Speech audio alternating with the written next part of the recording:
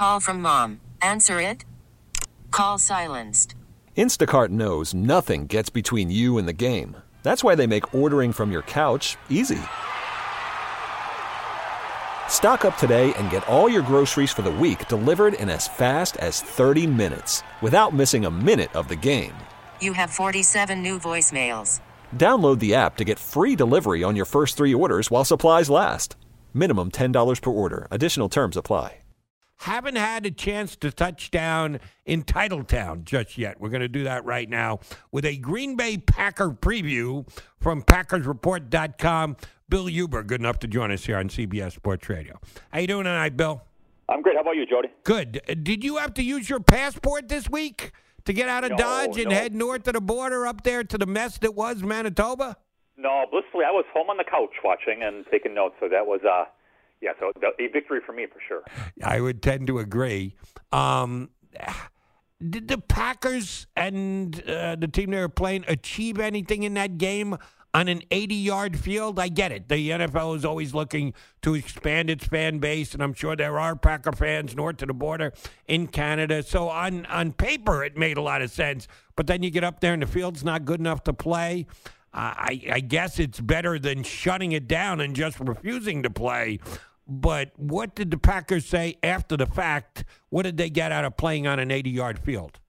Well, I don't think the field sizes really matters. I mean, it's for some funky things. You know, it's funny. You look at the final stats. All these touchdown passes are listed as 25 yards. And actually there were 15 just because the ball snapped at the 25. the whole game book is messed up. But you know, beyond the oddities of it, I think it was a perfectly useful game for both sides. Packers coach Matt LaFleur wanted to play his starters, did not, but in the process he got a good read on his backups. I think he's got a pretty decent read on his backup quarterback situation. Receiver Trevor Davis, who had a really good year in 2017 as a returner, he missed a lot of camp, had a really big game, and probably solidified his spot on the roster. So I think they answered a lot of things, maybe just not what anybody wanted to see as far as the people who in Winnipeg who were raked over the coals for ticket prices. Right. Not the fans that were there, but the way that it was handled. You mentioned the backup quarterback position. Has Boyle supplanted Kaiser as the guy who's going to step in if Aaron Rodgers has another injury this year? Yeah, you know what? Nobody is going to say that. They're going to let this thing go down to the wire. And I pointed this out to the quarterbacks coach, Luke Getsy, this afternoon. I said, Luke, it's 45-10 on the scoreboard, as in Tim Boyle has led the offense to 45 points and Deshaun Kaiser to 10. It's hard to overlook that. But you said that, what happens in a practice field counts too and yada, yada, yada. But Boyle has really played, I shouldn't say, they've both been inconsistent, but I think Boyle has been the better of the two. Practice field's probably a dead heat to games, though. It's been lopsided. Boyle can throw it. This is a kid who I grew up in Connecticut, played his college football in Connecticut for 3 years, and was terrible. Ended up going to Eastern Kentucky, went undrafted. This guy can throw a football. I mean, this guy, he's got an arm that is good enough to play for any team in the league. He just has to be able to put it all together. And as you know, Jody, I mean, some quarterbacks can put it together and some never do, and that we'll see if that's the case. But he's got a lot of tools. Gotta believe the Packers are going to go by running back by committee, unless you want to tell me Aaron Jones is just going to bust out and command this job, or Jamal Williams is the guy, and it's only a matter of time before he takes over. They've shared the load here in preseason. Is that what's going to happen once the regular season gets underway as well? Yeah, and that's going to tick off the fans because Aaron Jones is a phenomenal running back. He is as good as anybody in the league at seeing where the hole is, cutting on a dime, and getting through it. I mean, he's a phenomenal football player. Now, that being said, you can't kill the guy, so to speak, in September and October, can you? I mean, look at the Rams last year, where Matt LaFleur was the offensive coordinator in 2017. You look at the Rams last year, Todd Gurley is the best back in football, the second best back in football, whatever he is. He's phenomenal. The Rams overworked him, and in the games that mattered, he was not Todd Gurley. And I think that is a word of warning to any team with a running back with a bit of an injury history. Gurley had an injury history at Georgia. Jones has had injury issues here in Green Bay. You've got to these September and October games are great, but you've got to have a big picture in mind that we need to win the games in November and December. And I think LaFleur is going to be pretty measured with a kind of a timeshare between those two guys. And when it's time to go win football games, I think Jones will be the guy. But no, I don't think, especially for the fantasy football people out there, I don't see Aaron Jones being a 20 touches a game kind of guy, at least to start the season. All right. Speaking of the fantasy football, everyone wants to know who's going to be the main target of Aaron Rodgers, because you believe Aaron's going to throw for his 4,000 yards if he stays healthy, if not close to 5, if he plays all 16 weeks. Who's the guy on either the outside or the slot or the tight end who's going to be on the receiving end of Aaron Rodgers' most successful passes? Well, yeah, it's Devontae Adams who would have obliterated the team record in receptions last year, if not for a ankle injury. He set out the finale, but he's got more touchdowns than anybody in the league the last 3 years. He's got more red zone touchdowns than all but 3 receivers have total touchdowns. I mean, this is a dominant receiver. The question is, who's number 2 and number 3? Will that be clear-cut, defined, as Marquez Valdez-Scantling as a second receiver, or will Rodgers mix it around? But Adams is option 1 on just about all the plays. I mean, I'm exaggerating here, but Rodgers has that much faith in him, and here's a guy who's a couple-time Pro Bowler now. He's a phenomenal player, so I would expect Rodgers to give Adams another 100, 110 catches. How would you describe the relationship so far? And it's ever-growing and ever-changing, but how is the relationship as we sit here today between the new coach, Coach LaFleur, and his superstar quarterback? Yeah, everything's great. They haven't lost any games yet.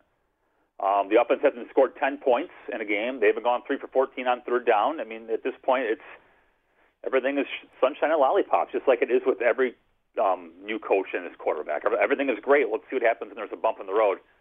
I will say that Rodgers understands his legacy here.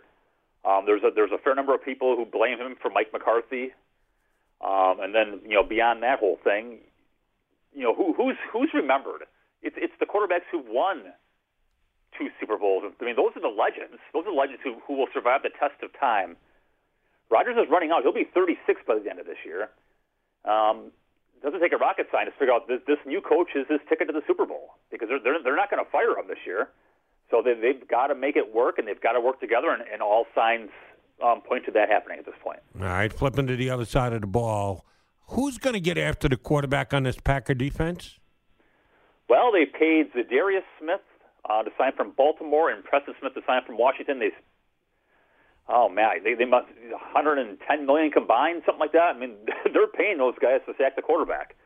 So that's who will be getting after the quarterback. And if they are unable to do so, this defense is up a creek. Zadarius Smith had 8.5 sacks for the Ravens last year. Preston Smith had a couple 8-sack seasons opposite Ryan Kerrigan in Washington. So they've got decent track records. The Packers are paying these guys, though, to be difference makers, and they have not been that to their careers, but they're also 25, 26-year-old guys who have some upside. So they're paying those guys, and that is the expectation, that they'll be a lot better than Clay Matthews and Nick Perry, who did nothing last year.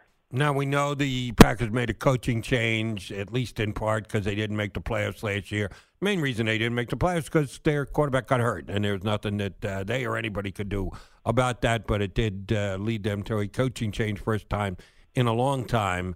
And even if you believe that Aaron Rodgers, you got a great crystal ball and says he's going to be healthy enough to play 15 or 16 out of the 16 games, so be it. They're not entering the season as the favorite to win that division, other than the loyal Packer fans out there, if you're looking at an objective observer and all the guys that are making their predictions. Many more selections of either the Bears or even the Vikings ahead of the Packers at this point. Can the Packers play the underdog card? Yeah, there's no reason why they can't win the division. No, I would certainly put the Bears and Vikings ahead of them right now. But yeah, there's no reason why they can't do it. The defense should be a lot better. I'm not talking a little bit better. They should be a lot better. The guys I just talked about, first-round pick for Sean Gary, and safety was this black hole of nothing last year. I mean, they're god-awful. They signed Adrian Amos away from the Bears, and they used a first-round pick on Darnell Savage from Maryland. So they're two worst positions on defense. They've theoretically solved those things. So I think the defense is going to be really good. The special teams was the worst in the league last year, so they'll be better by default. And if Rodgers stays healthy, and if Aaron Jones, the running back, stays healthy, and Devontae Adams does what he does, they've got 3 elite players on offense. So no, there's no reason for the Packers to. There's no reason why they cannot win the division. I'm not picking them to do so, but I think people who are sleeping on the Packers could be making a mistake. You mentioned the 2 Smiths that they acquired via free agency, outside linebackers, as is their first-round draft pick, Rashawn Gary. How does he get phased into the lineup? How does he end up being a major contributor here as a rookie? Because when he was selected, I certainly thought that was what they were planning on doing. Rotation at the linebacker position. How's it going to work on that day? Yeah, some rotation there. Also, Zadarius Smith at Baltimore was kind of an interior rusher on third down because he's 280 pounds, and so is Gary. So there'll be a lot of them playing outside linebacker on first and second down. Then on third down, those guys can go rush inside, and especially Zadarius Smith. We've seen a lot of that in camp this year, too. So they can put out a pass rush package of Zadarius Smith and Rashawn Gary inside, and Preston Smith and Kyler Fackrell on the edges, or mix and match some other guys in there. So there's plenty of opportunities to go get the quarterback just because of their body types. Packers had 2 high draft picks, Rashawn Gary being one of them, the other Darnell Savage, the strong safety. How is he fit in? Is he going to be able to garner a starting spot here in year 1? Yeah, he's locked in the starting lineup, so there's no question there. He's at a very quiet training camp, and as you probably know, if you're a safety and you're having a quiet training camp, that's probably a good thing. It means you're not getting beat a lot. So we'll see. The guy runs like the wind. I mean, he can flat out run, and he had a lot of ball production at Maryland. Those things don't always add up in the NFL, but they are very high on him as far as not just the athleticism, but the intelligence and maturity there, too. So we'll see. A lot of upside, though. Fair enough. Schedule, tougher earlier, tougher late. When is the key juncture of the schedule for the Packers this season? Yeah, they got a bunch of home games right off the bat, and I don't have the schedule in front of me. They open at Chicago, then they have Minnesota week 2. I mean, you're just talking about teams, those guys a minute ago, as far as being the favorites in the North, so they'll be tested right out of the gate. But they have, I want to say, 5 out of their first 7 at home. When you have a new coach and a new system, those home games can be a huge benefit to get rolling. The flip of the coin there is if you struggle out of the gates, then you're screwed, right? Because how are you going to catch up? How are you going to make up ground in the standings when you're playing on the road all the time? Right. So, the schedule could work for them or it could work against them. Yeah, you are 100% correct. 5 out of their first 7 at home. I didn't know it was as drastic as that. Yes, they better get off to a fast start if they're going to compete with the Bears and the Vikings. Should be a fun division. I hope you enjoy yourself all season long. After a couple of big games, we'll surely get you on. Bill, thanks for hopping on with us tonight. We'll talk to you once the season gets underway. All right, have a great night, everybody. Our pleasure. Bill Huber from PackersReport.com here with us on CBS Sports Radio. I'm kind of betwixt and between with the Packers. I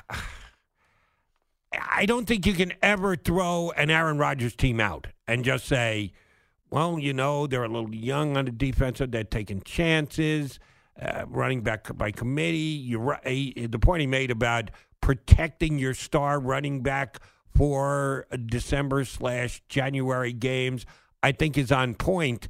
But are you using your backs because you are protecting your superstar back? Or are you using the backfield by committee because you've got a bunch of same-level backs? There isn't one guy who stood out. I don't know if I'm going to pick the Packers as a playoff team or not. I have not made up my mind. I may pick them to win that division. Or I may pick them completely out of the playoffs altogether. They are one of the teams I need to continue to do my homework on. I hope Bill Huber filled in some of the blanks for you for the upcoming Packers season. Hey everyone, Boomer Esiason here. The NFL Draft is behind us and your favorite team is now gearing up for week number 1. The free Odyssey app puts you right in the middle of the pro football conversation with the biggest sports radio stations from across the country. The local voices who know your team the best, giving you their unfiltered takes on the current state of your squad. It's always football season right here on the free Odyssey app.